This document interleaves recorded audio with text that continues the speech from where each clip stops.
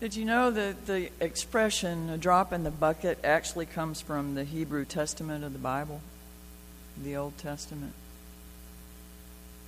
I didn't know that. It's from the book of Isaiah, as are some of the lyrics to our closing hymn that you will recognize as something we do quite often.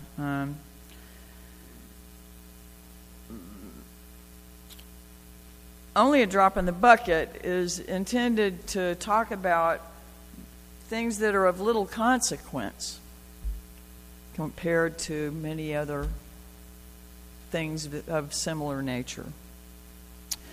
But the way I wanted us to consider it today is a little bit different. We began our water ceremony with water from years of communions before this. We watched as the small amounts we contributed made the water level rise. And though we were adding a good bit more than a drop, it still shows, maybe in time-lapse photography, the difference that each drop can make as it gets added to the whole.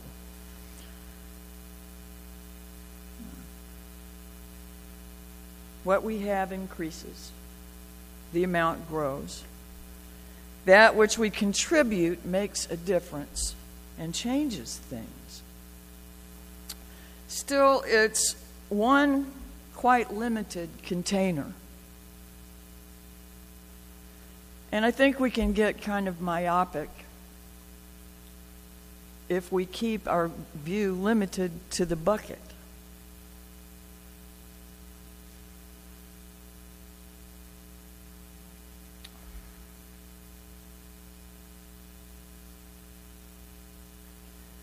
I've always felt a little bit of resonance with certain passages from the Hebrew and Christian Testaments, or otherwise called the Bible, because that's from a tradition I grew up in. I was steeped in it pretty strongly, and there are things that cross my mind sometimes. Phrases, passages, and they always hold meaning for me when that happens. A verse that'll cross my mind now and again is one from the book of Matthew in chapter 10, or also from the book of Luke, chapter 12, and it raises the idea that not one sparrow falls without that being felt. And then it talks about that sparrows are sort of a dime a dozen, and that as humankind, surely we have more value. But, you can argue with that if you choose. That's not the point. But it also talks about how every hair on your head is numbered. And the idea that the whole and source of life are that intimate with me feels true.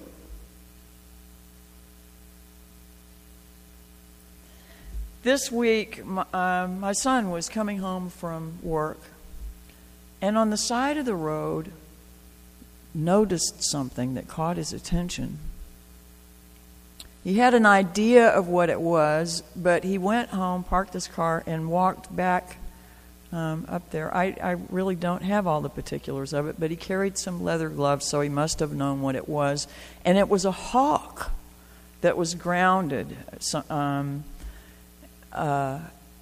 It was still alive, still breathing, and no visible injuries. The hawk he picked up with his leather gloves on and carried it home. Now, I was jealous as I could be because I've always wanted a hawk, and I have all these connections. They're symbolic to me of so many things along the course of my life, and they're reminders of things that are that which is greater than me, of the things that I'm connected with intimately if I'm plugged into my own spiritual journey. But he wasn't sure what to do. He said, "Do you want to keep it?" I said, "Well, probably up until this year, I would have said yes." Isn't that awful?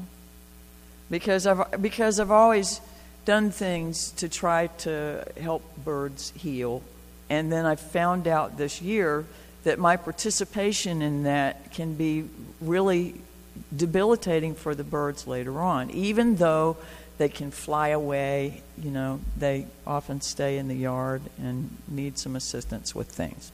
So all that said, I said, "Why don't you call Walter B. Jacobs Park and see what they say?" And so he called them, and they gave him another number, and he took the bird for someone who knew what they were doing to see.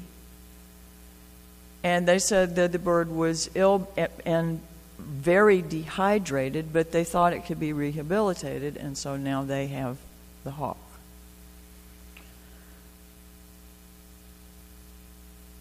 The sparrows fall, the hawk being noticed.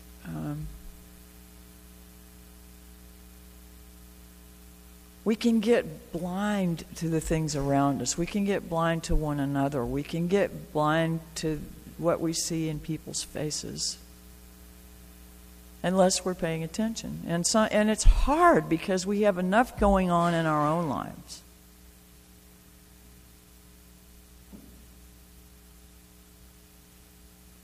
But what I find is when we remember that we're drops in the bucket, and that the other drops make us in relationship more closely with the ocean, when we notice one another, when we take the time to see life in the faces around us,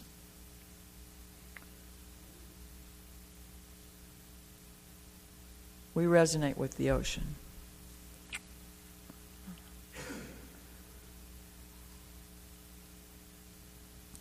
Remember that all of our isolated groups are unlikely still connected to the whole, unless they're open to the rhythms and presence of nature. If I leave this container here, don't interfere with it. Don't lock the water away. Seal the water up someplace. Eventually, it will evaporate. It will again become part of the cycles of nature and life, and eventually move back to the sea. Is that true? How can we not think that things as valuable as Unitarian Universalists hold every human being to be wouldn't also find our way home?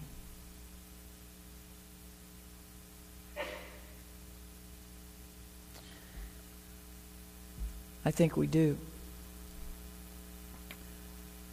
But openness to life and the spirit of life that moves in us and among us, the wondrous mystery beyond our naming, though many of us may call it God.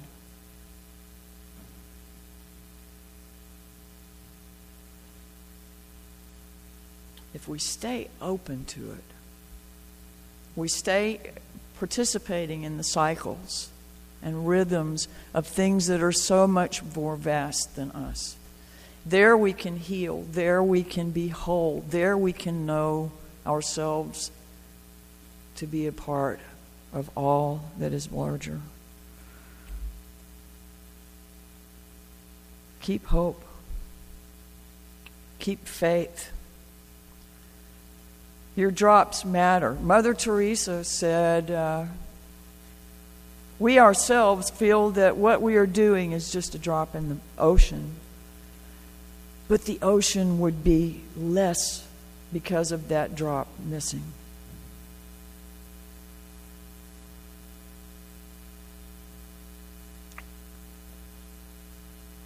You're so beautiful. You're so important.